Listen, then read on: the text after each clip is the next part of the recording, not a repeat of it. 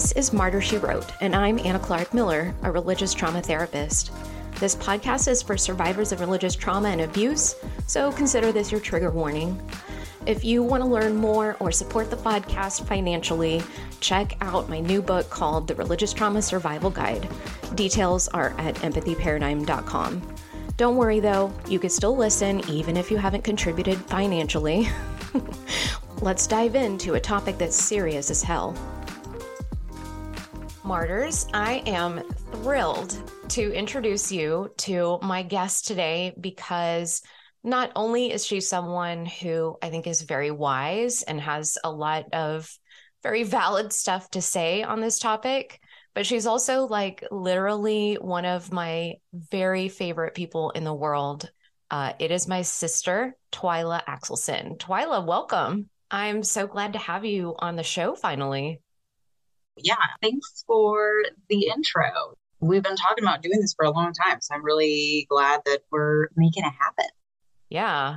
So you and I grew up in a missionary family, pastors' kids, missionary kids, and you are also currently working on getting your full licensure in counseling. So we both kind of have this shared past religious trauma / just, unusual religious experience. And we have the like sort of psychology background now. One might say they're not quite as unrelated as you would think. Yep, they are probably related. So would you say that you have experienced religious trauma? And if so, what was that like? I would say, I feel like religious trauma is almost unavoidable when you spend as much time in the church and in ministry related contexts like we did. But it's probably some differences in which kinds of traumas we experienced. So we lived near each other a lot as adults, but you went to college when I was like 7. Yeah, you were in 2nd grade. And so, I feel like our parents had learned a lot from raising you and our brother, but maybe not quite as much as they needed to.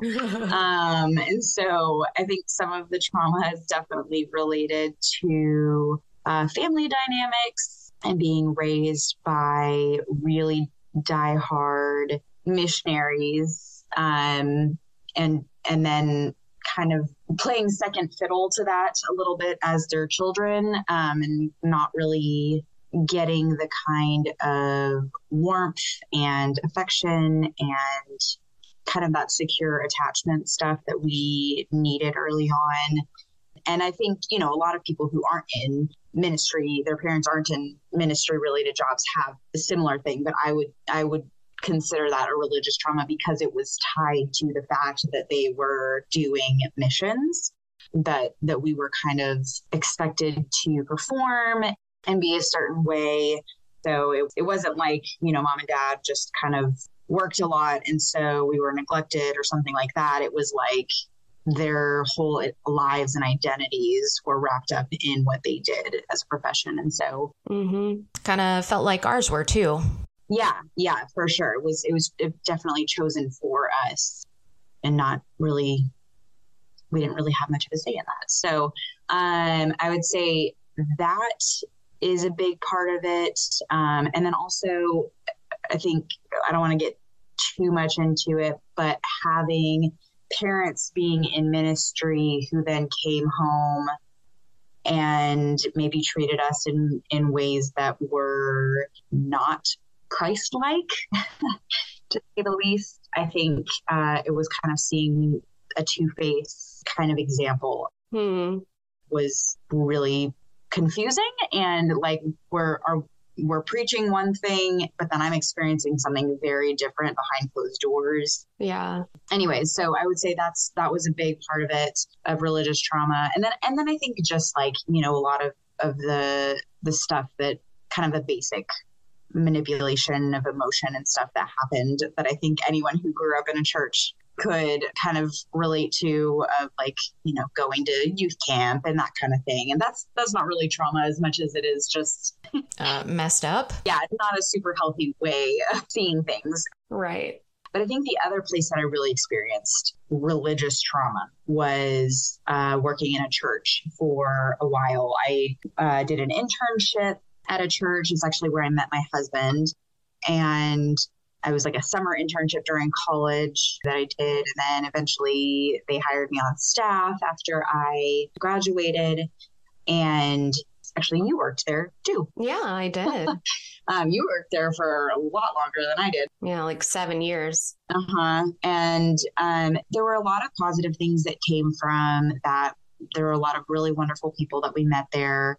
But there was also a lot of like serious dysfunction happening in the church, and, you know, kind of getting to see behind the curtain of what goes on, like the church politics and how people are compensated and how people are treated, how women are treated compared to how men are treated.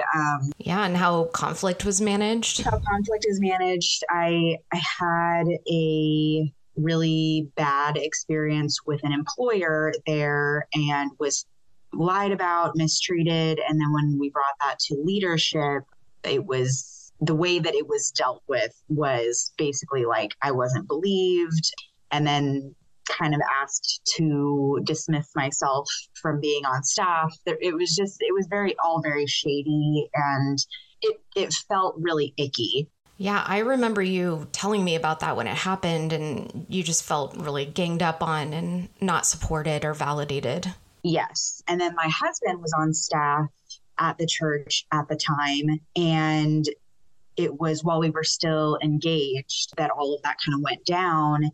And he was protective, but also like really felt called into ministry. And so it just created this messy dynamic. I mean, he always had my back, but he also like felt like his opinion wasn't validated. And when he brought his concerns forward, that wasn't validated. Yeah. Yeah. So that was another pretty traumatic experience in religion that happened. And I do want to say, you know, I know you've talked about your story on here, and we've ended up in very different places, you and I. Mm-hmm.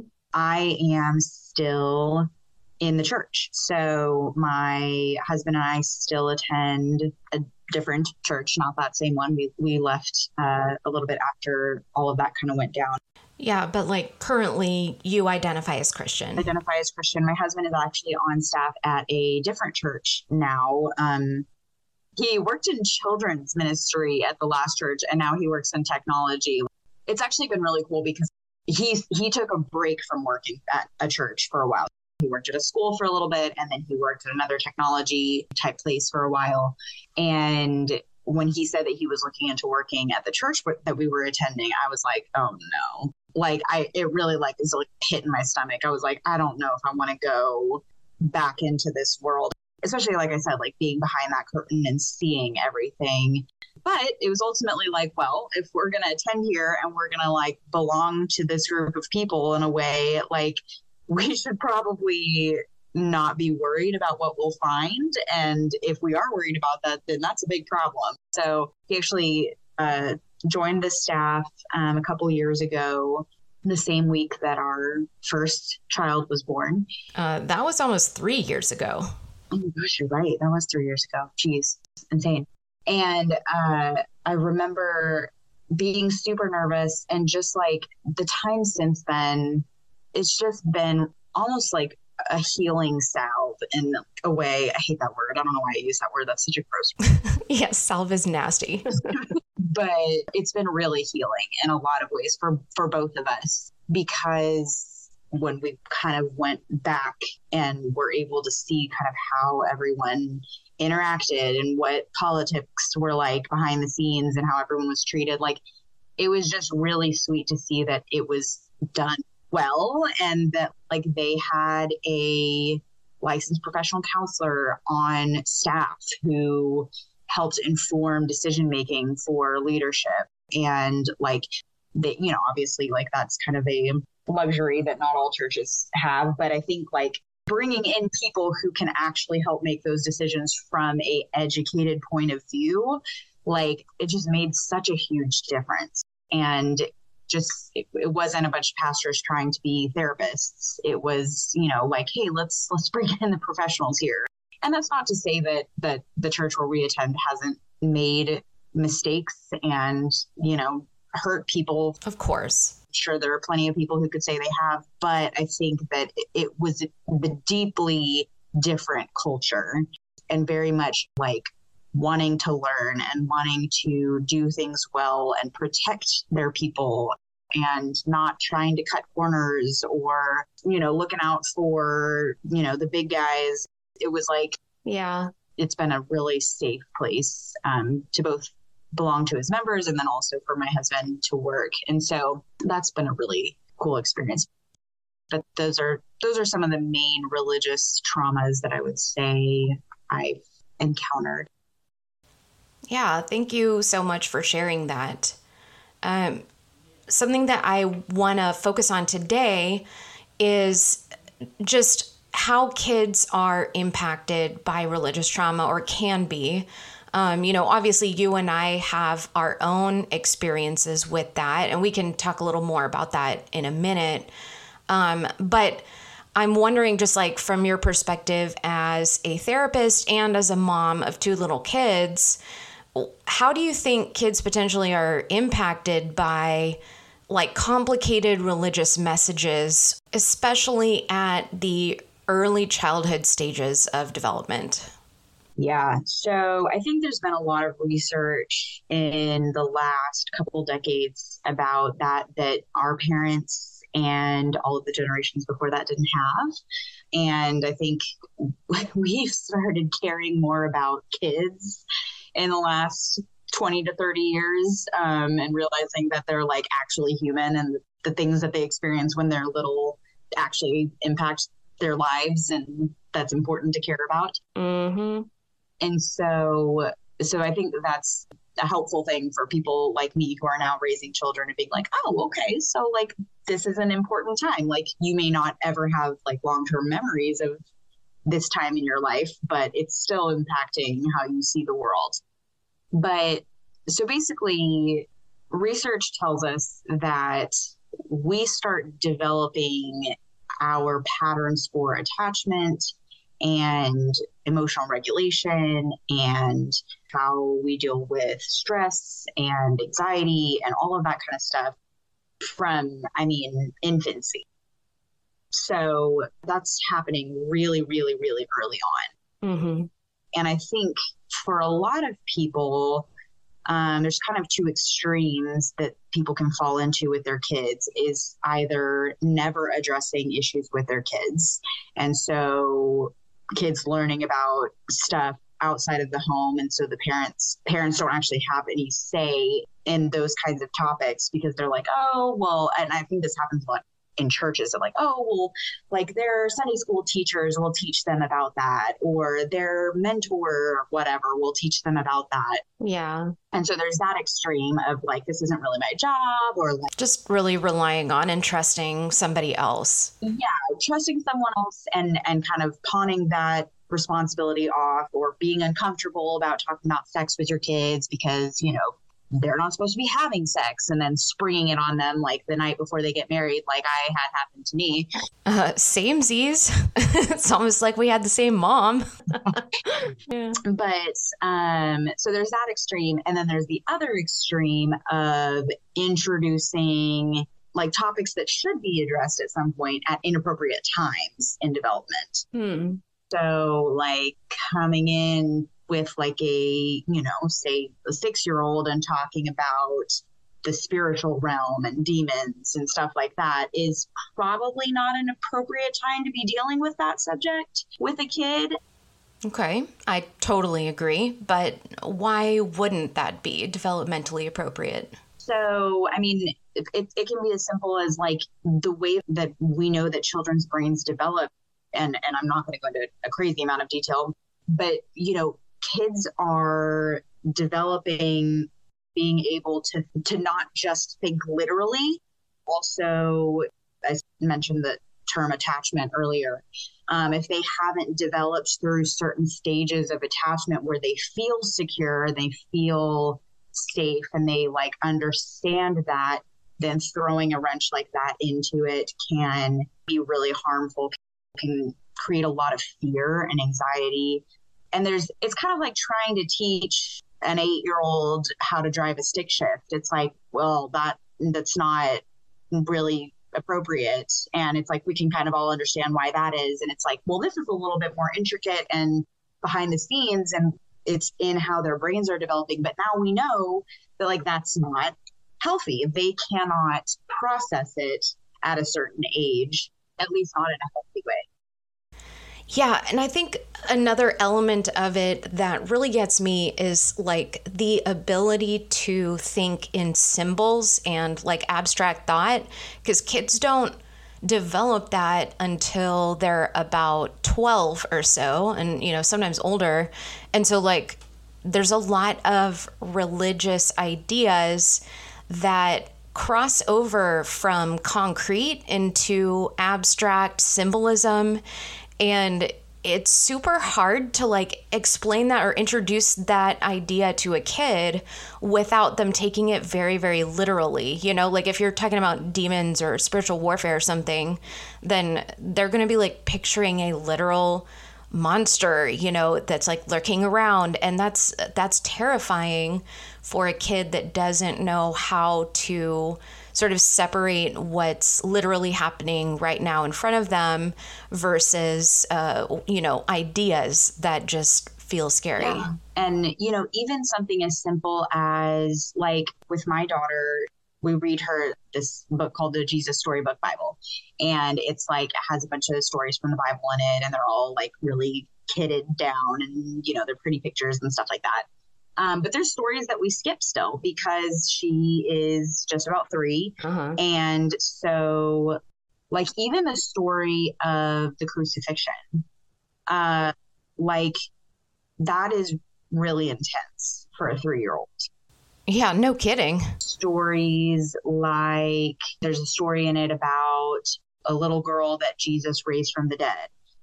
Like that book is geared for children ages like 4 to like 12. And so I'm not reading that to my 2-year-old because she's going to be like, wait, what? Like she barely knows what dead means. And so like not just trusting that like, oh, it says Jesus Storybook Bible and it's for kids, so all of this must be appropriate for my children.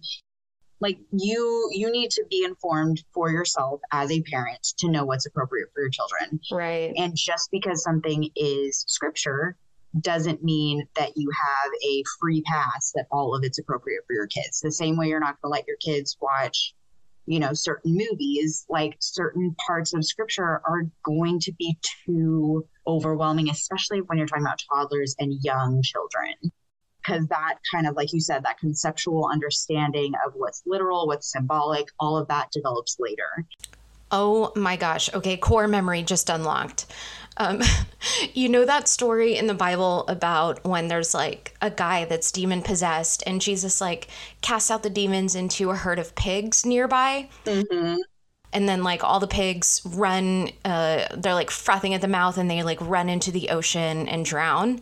Well, I remember like hearing that story and then being really worried and stressed out when I would see dogs that were like barking a lot. If they seemed like they were more upset than they should be, I was like, oh my gosh, what if they have a demon? Like I was terrified. No. Do you have any stories like that of like religious stuff that freaked you out or like really scared you? Yeah. So probably the biggest one that comes to mind is the Left Behind series. Oh, I remember that. So if you haven't had the pleasure of enjoying those movies / books, I didn't read books because ADHD, so I didn't do that. But the movies they're basically a dramatization of like someone's interpretation of the book of Revelation in the Bible. And so it's like set in like today, like probably 2002 at the time.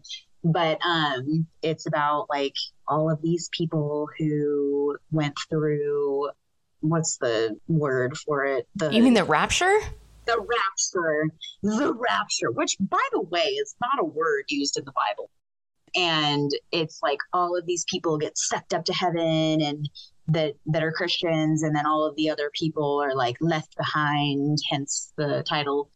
And it's basically like Armageddon, like the world is falling apart and it's all the like end times, all that. Mm-hmm.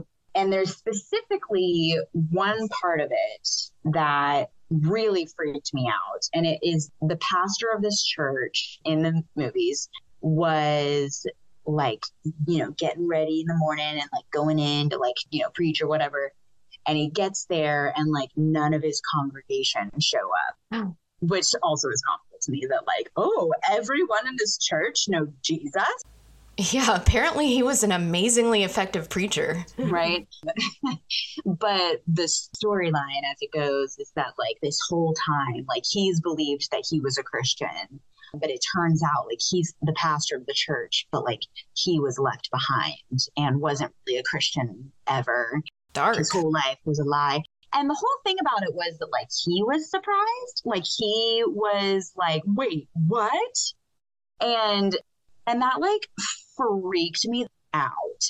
Oh my gosh, how old were you when you were watching this? I would say like 7 or 8. Oh my gosh. I was like, hold on. So you're saying that I can believe for my whole life that I know Jesus, and then like all of a sudden, out of left field, I'm going to just be abandoned. And my whole, like all my family and friends who know Jesus, they're all going to go get to be in heaven and dancing and happy, whatever. Right. They're all having a pizza party in heaven. Heaven pizza party. And I'm going to be alone. And I'm 8 years old. I'm going to be alone. Yeah. And it's all going to have been a lie. Like I will just be totally surprised. I won't have my parents. I won't have my siblings. I won't have any friends. That's so sad. And like from that day forward, I worried about my salvation daily, like on a daily basis. Like, how can I be sure that I actually am saved? That carried through, to now even.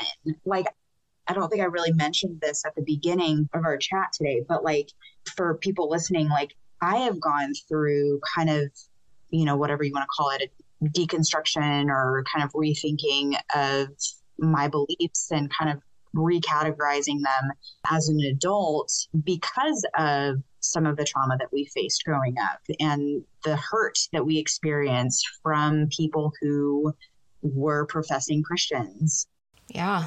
And from current experiences and seeing the way that the church has failed so many people and organized religion has hurt so many people, and being like, hold on, like, am I really going to put my name in this organizational religion thing? And, and then that brings up the whole like feeling really alone because I am still like, I identify as a Christian, I identify as a believer in Christ. But then I also have all these questions and like a lot of anger towards the church as an organization and frustration. And so trying to balance what that looks like and not really belonging to either, fully deconstructed church rejecting, religious rejecting groups of people, but then also not feeling that like giddy, like belonging to any church where I'm like, I'm just all in and I feel on fire for the Lord or feeling the Christian feels or whatever.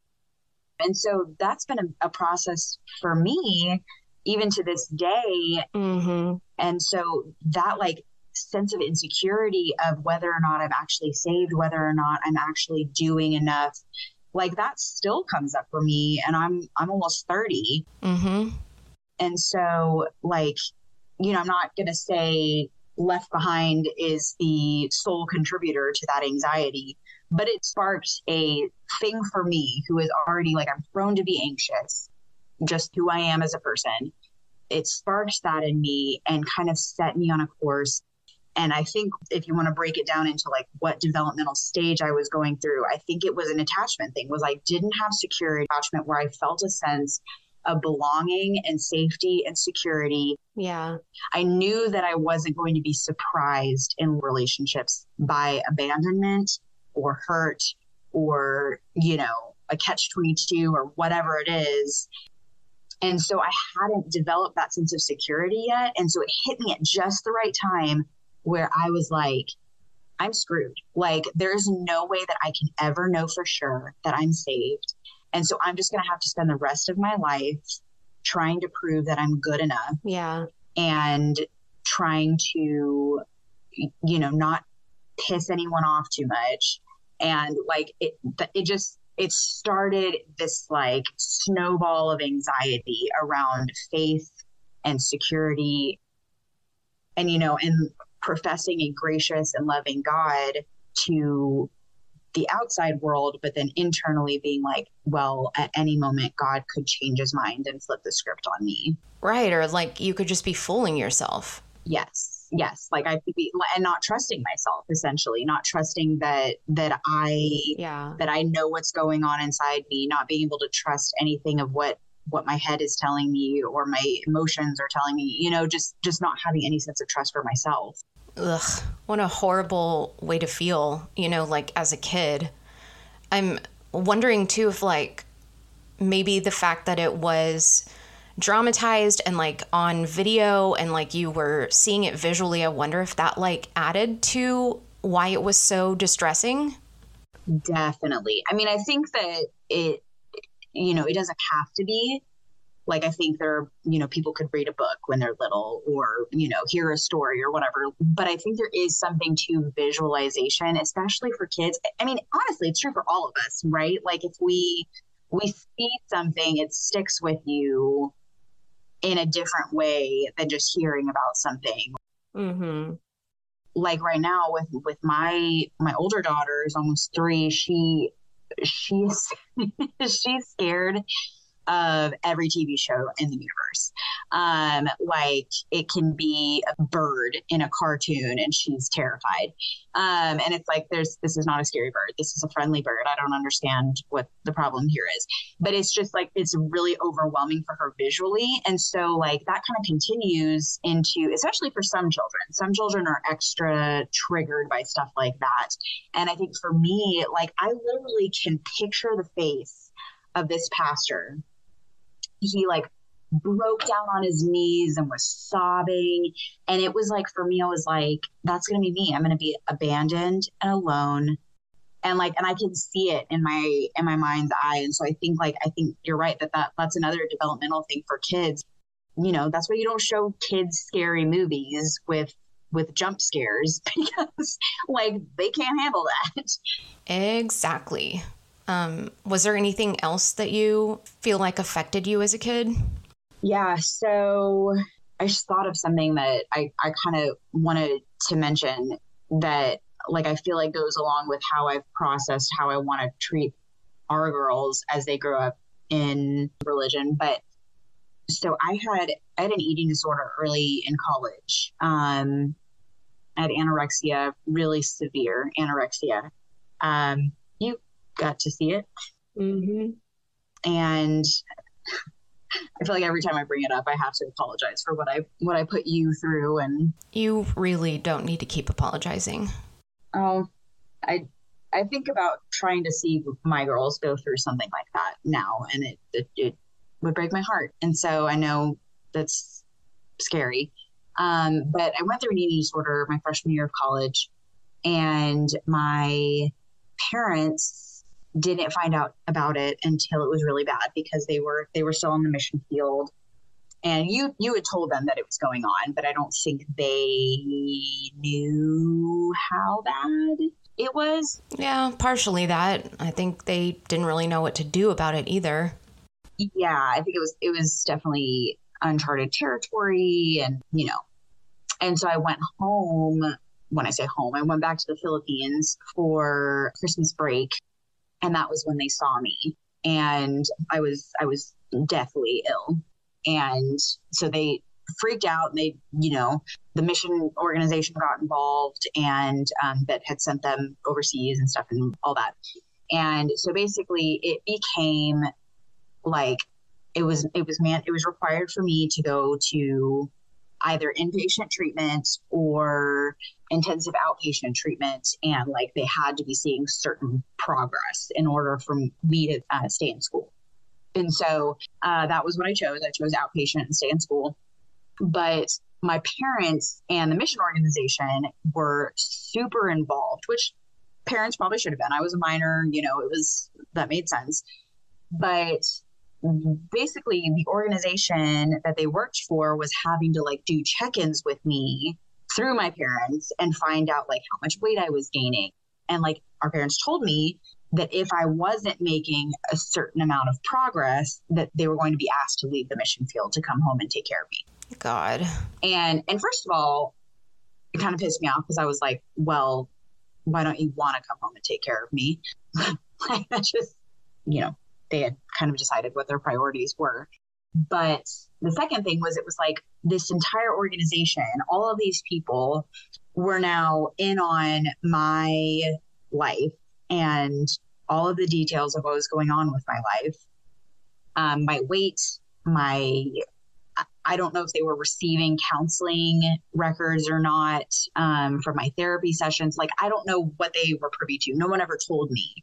Yeah, well, and I remember thinking at the time, like, what an invasion of privacy that was. Like, they wanted to have all this information, not because they were like genuinely concerned about you, but because they could decide whether or not like mom and dad needed to lose their like career as missionaries, like it just was so insensitive the way that it was handled. I did not have privacy. I did not ever have the option to give consent for anything like that. And so that was really hurtful. Absolutely. By the way, the story ends that I'm okay now. I no longer have anorexia. And it was a very necessary part of my healing journey. And actually a big reason why I got into therapy in the first place. But when I think about now my girls, one of the biggest things that I want to give to them with their dad currently being in ministry, and even if he doesn't stay in ministry, that like, if we go to a church and we serve on staff, or we serve as volunteers, or we just are around other religious people, I don't want my kids to ever feel that I am dependent on them and how they make me look. Yeah.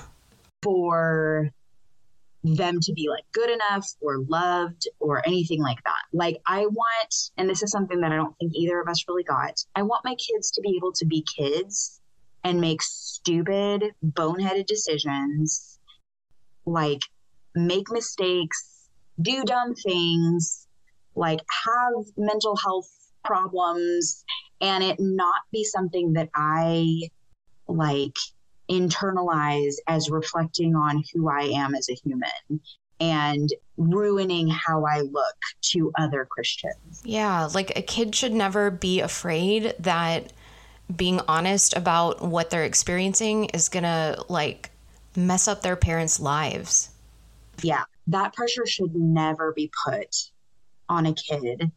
And I don't like, I want my children to be able to like go through whatever the future holds for them and know that they don't have to hide it because it might impact our witness or whatever. And like, I want my kids to be able to be kids. And then on top of that, for them to know that I am their mom more than I am a volunteer at church, or more than their dad is on staff at a church. Like, that is Right. more important. And that's always going to be more important. Like, the way I talk about it with, other Christians is that, like, this is my primary calling, is my kids. Like, I know Mm-hmm. that beyond any other, like, you know, work or living situation or whatever, that my girls, they are my main priority. And so, like, protecting their hearts and making sure that they are loved and safe and secure, and not that they never face anything hard, because that's not the world we live in, but being there for when they do, and walking with them and being available to them in whatever that looks like. That to me is kind of like a prime example of how I saw parenting be done, that I'm like, I'm gonna do that differently. Whatever they go through, I'm gonna create space for that, and make sure that I'm not holding anything else as like a higher priority than Mm-hmm. protecting them. And again, not protecting them from the world and, keeping them in a bubble, but loving them. Yeah, just like prioritizing them. Do you think there are other like parenting skills that might also help with this? So I think a big thing that I try to teach my girls, that I think is important for any parent, whether you're religious or not, is that they have a voice, like telling your children, like, hey, if you're uncomfortable with something, I want you to tell me. And, like, you don't have to just like stuff your feelings.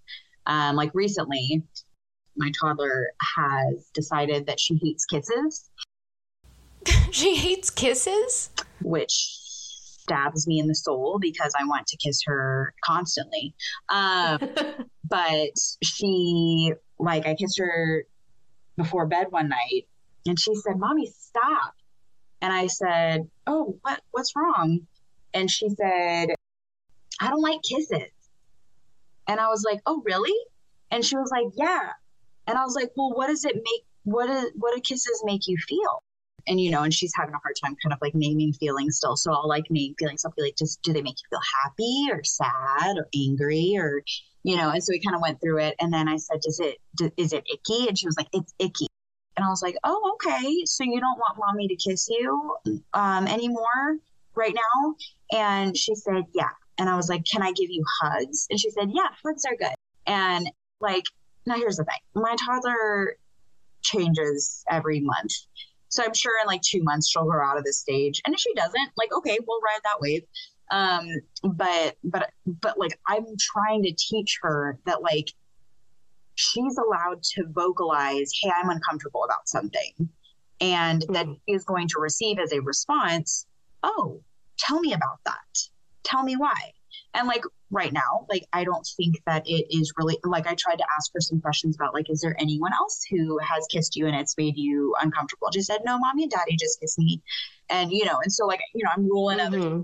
out, but like, but I'm trying to reinforce right now that when you have a concern or something that makes you uncomfortable or whatever, like, I want you to come to me with that. And I want you to be able to vocalize that. And I'm going to validate it, and I'm going to respect your boundaries. And we're going to have a conversation about it where you don't feel like I'm just like, well, why are you so sensitive? Or, like, I like giving you kisses, so get over it. You know what I mean? And so Yeah. that's like a conversation that we're having. And again, like, that's a really teeny tiny thing right now. That's like my toddler being dramatic and knowing that she can get under my skin when she tells me that she doesn't like kisses. But it's an important way for us to kind of build a sense of when she gets to be 15 and she says, Mom, I felt really uncomfortable when one of my teachers said this to me, or something like that, that I'm not going to be like, well, you were probably just overreacting, like. Right. Like you don't want to invalidate her, especially if her concerns are like legitimate. Exactly. And so, and I have to leave my feelings out of that, because, like, that hurts it. If I'm being honest, like, that hurts my feelings when my 2-year-old that I love so much tells me that she doesn't want me to give her a kiss. Like, I like had to hold back tears and like keep my shit Yeah. together and like have a conversation and then go outside and be like, honey, I'm really sad. Uh-huh. But like, this isn't about me. Like, this is about my baby. And it is my job as an adult. Like, I can self regulate, I can do all of that. And I'm helping her, like, trust her body that, like, something about this, I don't like it. And Mhm. I'm saying, like, that's okay. And same deal, like, when I'm giving her a bath, I say, like, do you want to wash your body or do you want mommy to wash your body? And like 9 times out of 10, she says, mommy, wash my body. But every once in a while, she says, I don't want you to wash my body. And I'm like, all right, cool. You just make sure you get clean. And so like making sure that she knows that she has autonomy and can vocalize concerns and things that make her uncomfortable. I think that's Yeah. really important to start from a young age, because I think once you tell a kid enough times that like their voice doesn't matter or how they feel doesn't matter, they're going to start stuffing that. Not that you can't change that later, but it's harder. I think it's something that it's a precedent you want to set early on. Yeah. I love what you said about just like naming different emotions and just like giving her language. That seems so helpful. Like if you're worried about your kid, that they've, experienced trauma or just that they're having a lot of anxiety, like you want them to feel empowered by knowing how to describe those feelings and, knowing that it's okay to talk about them out loud. And helping, I think, like you said, like helping identify what feelings are and what they feel like, and that there aren't feelings that are bad. There are feelings that don't feel good, but there aren't feelings that are off limits. Like, it's not bad to Yeah. be angry, not bad to be sad. Yeah. So connecting that back to, preventing religious trauma, I could totally see that being a useful tool. Like after your kid, comes home from Sunday school or whatever, just being like, tell me what you learned about and like what feelings did you feel when you were hearing that Bible story or whatever, because the Sunday school teacher or whoever it is isn't always going to know what your kid is sensitive to. And they also just don't have the time to like check in with every single kid about like how they're emotionally processing. But so if somebody is worried about their kid, like what are some signs that parents could look for that would maybe tip them off to that? That's a really good question. So, there's simple things like they start having a lot of anger, or if they are becoming really withdrawn. Another one would be like if your kid is consistently like, I really don't like going to that class or that church or that whatever. Like asking questions and being like, what don't you like about it? Like what, like is it, Mm-hmm. does it make you uncomfortable? Are there like certain, like they might be being bullied, or there might be, I mean, Lord help us, there might be a predator, there could be all sorts of Right. things. But like just being curious about that stuff and doing it in a non-accusatory way where you're not like, well, why don't you like it? Like we like it, or your sister likes it, or your brother likes it. Like, why don't you have a good time? Like, just saying, Right. I want to understand. For me, this wasn't exactly religious related, but when I was young, I had a trauma around illness happen. And for years, I was crying every night, almost getting out of bed, terrified that I was going to throw up. Mm-hmm. And there was a whole lot of like, well, you need to be praying and asking God to like give you courage. And like, no, I needed therapy. Like, Yeah. after this happened, like, if your kid has like something they get stuck on for like a month or something, that's different. But if you see this pattern that is like continuing through and like not going away, not getting better, Yeah. It's like that's a sign that something needs to be addressed. and also like the whole like pray about it more or talk to God about it or read scripture, like, okay, those things are, that's a really good thing to to teach your kids if that's something that you value. Like, we're all going to raise our kids the way that we think is best. And everyone raises their kids with values. Nobody raises kids that are just like a totally blank slate and think for themselves, because that's not how the world works. We teach our kids values. Like, if you are agnostic and you don't believe there's a God, you're teaching your kids that value. If you're a Christian and you teach them that there's a God, they grow up knowing that you have that value. And so, like, sure, like, you can use language like that around religious stuff related to their anxiety, but there's a reason that there's education around mental health, because we know that that's the same reason you take your kid to the doctor when they're sick and don't just worry about it, is why you take your kid to a therapist if like they're not getting better. And so, like, acknowledging that and having a respect for when things are out of your league, like knowing that you need to bring in somebody with training. That's not like saying you're a failure. I wish mom and dad had dealt with this issue sooner, because literally, like, I'm in therapy now because I have health anxiety. And if that had been dealt with when I was a kid, and I could have processed that trauma when I was still like growing and my brain was developing, that might not be a thing that I'm having to deal with now. And like, it's something you can deal with as an adult, and which is why I'm doing it, but like worth like noticing when they're younger. And it's not a failure. Like, we all make mistakes as parents, and we can't control everything that happens to our children. And so things are going to happen. But I think having the eyes to like see when they have happened and address it, that's a win in parenting, right? Like, that's, you've done something right if you're willing to address hurt that your children have experienced. I really like the point that you made about like using things like, you know, pray about it or talk to God or, you know, have courage or, you know, just trust in God. It's like, whether your kid has experienced trauma, religious trauma, or just even a bad experience of any kind, like when you say those little spiritual placations, I think it's important to think about what message that sends. Like, I definitely remember being told that as a kid when I was experiencing a lot of trauma responses starting at around age 8.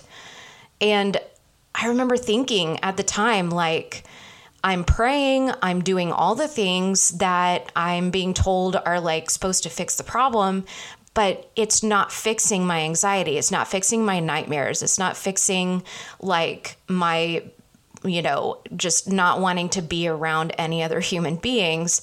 And like, I think that created a lot of shame, because it was kind of like, this is supposed to be working, and the fact that it's not must mean that there's something wrong with me. And I think we can help kids out by not pretending like that's the one and only solution to their problems. Because if it doesn't fix the problem, they don't need to feel like that's their fault. It might just mean that they need a different kind of help. Yeah. And I think so much shame is tied to things like that, where it's like, you know, and especially again, going back to development, like, kids don't understand that that's not how God works, you know, that it's not like, it's not a transactional relationship. And obviously there are forms of Christianity that do teach a very transactional relationship with God, but that like, you know, there's not a, you know, they understand like punishment and do something wrong and you get a consequence. And like, they don't understand the nuances of like, you know, life and the experiences that we have as adults to be able to have a context for those things. Kids don't get that. And so having that internalized shame of like, well, what am I doing wrong that my prayers aren't working? And you know what I mean? And it's just like, I think that can be really scary. And then add a whole other layer of anxiety and fear and, and hurt on top of whatever the existing problem already is. Yeah, yeah, for sure.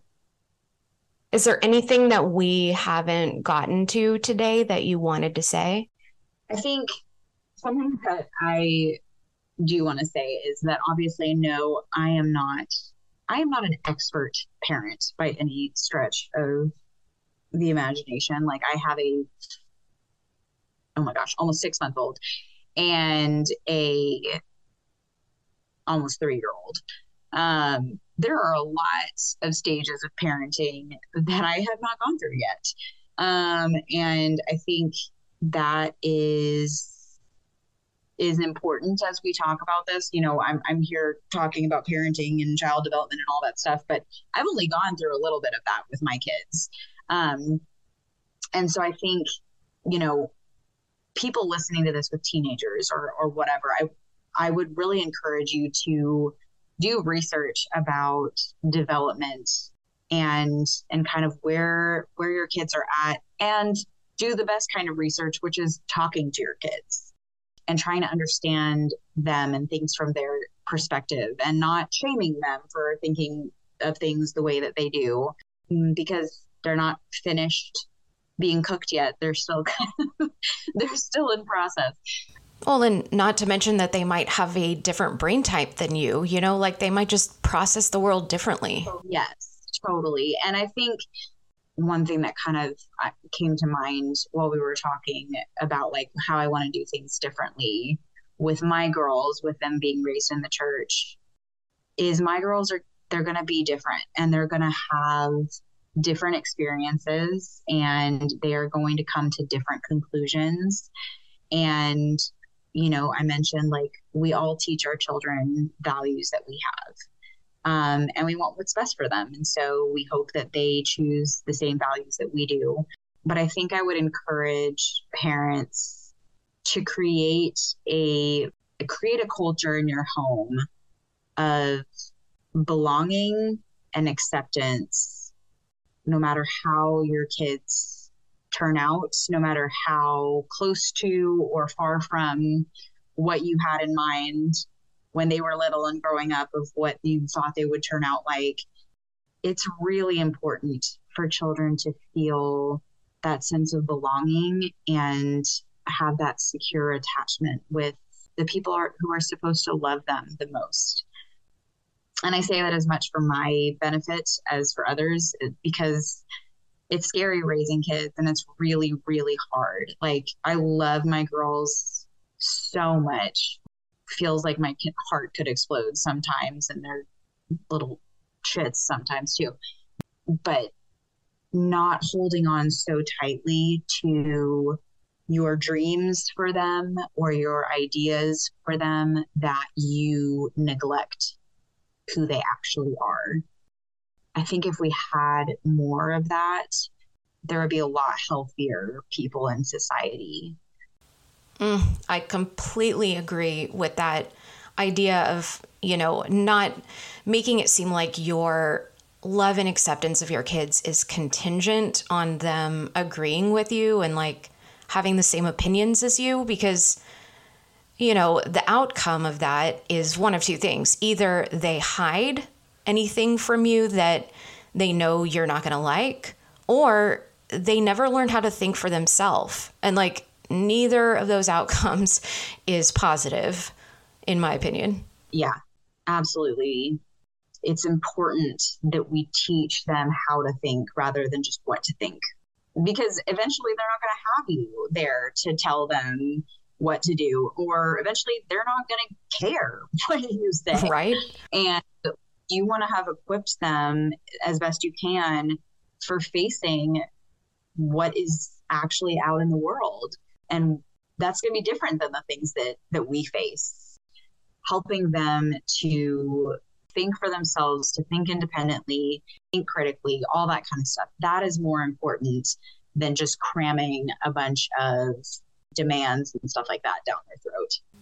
Absolutely. I think, that's an important message for parents, even who aren't religious, but especially when you are teaching your kids a belief system, you want to be careful not to make it seem like anybody who doesn't agree with you is stupid, because that basically tells your kid if they don't agree with you, you're going to think they're stupid or you're not going to love them as much.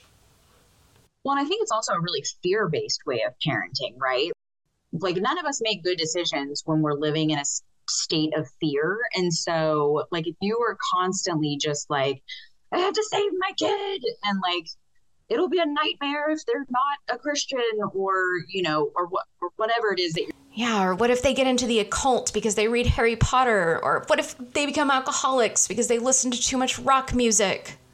Whatever it is, like, don't parent out of fear, because like that has never worked in the history of the world.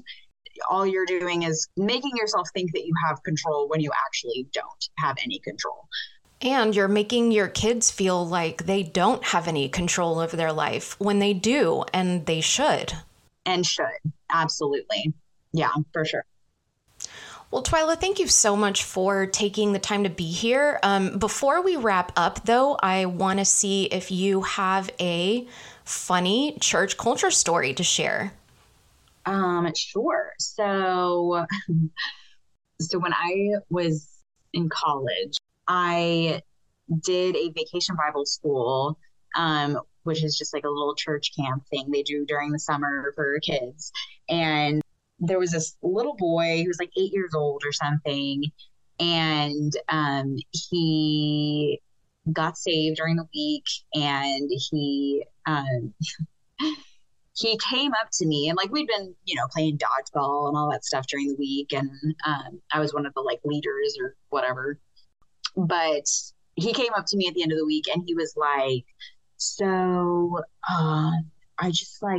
I wanted to let you know that I think the Lord wants us to date. Oh. And he literally said, I've dated like a lot of like bad girls in the past. What? And I really think that like it's time for me to like date like Christian women. Oh my gosh. This is like an 8-year-old. And I was like, damn. Akko taco. Yeah. Me and my 19-year-old self, and I was like, oh gosh. So, and I was like, you know, God's gonna have to chat with me about that. So super no. Well, but he picked up on that God card like early. Yeah.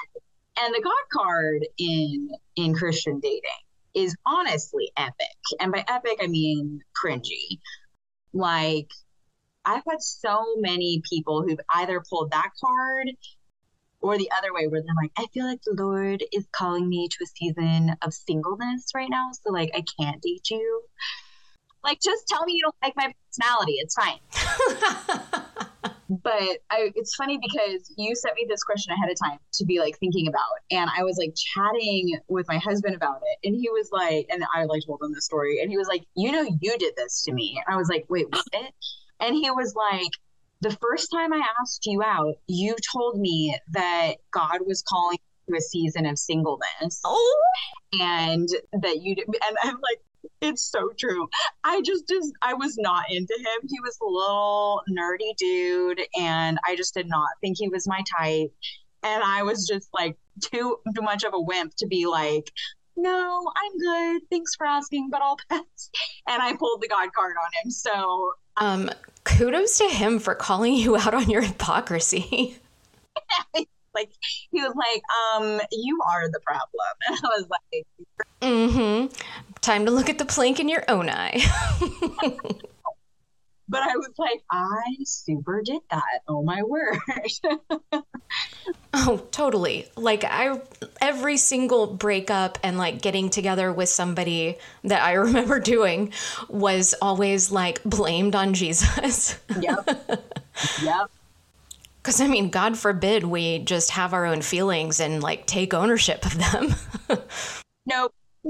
Not allowed to have your own feelings and just like be like, you know what, I'm not that interested in you. So thanks, but no thanks. Well, thank you for that blast from the past.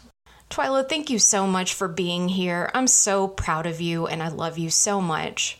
I love you too. And I'm so glad that you're doing this podcast. And like, I love listening to it and just like hearing the different perspectives and hearing the stories from all the people. And like, it's such an encouragement to know that like we're not alone in this experience. And I think that like you're the perfect person for making people feel not alone. You have been my safe place for so many years, and it's really sweet to get to see how you are a safe place for so many other people now. Oh, you're so sweet. She's still mine, so back off, all of you other people. But I think like it's such a sweet thing to get to see you thrive in that, because you do it so well. I'm proud of you too. So I love you. Love you too. Bye. Bye.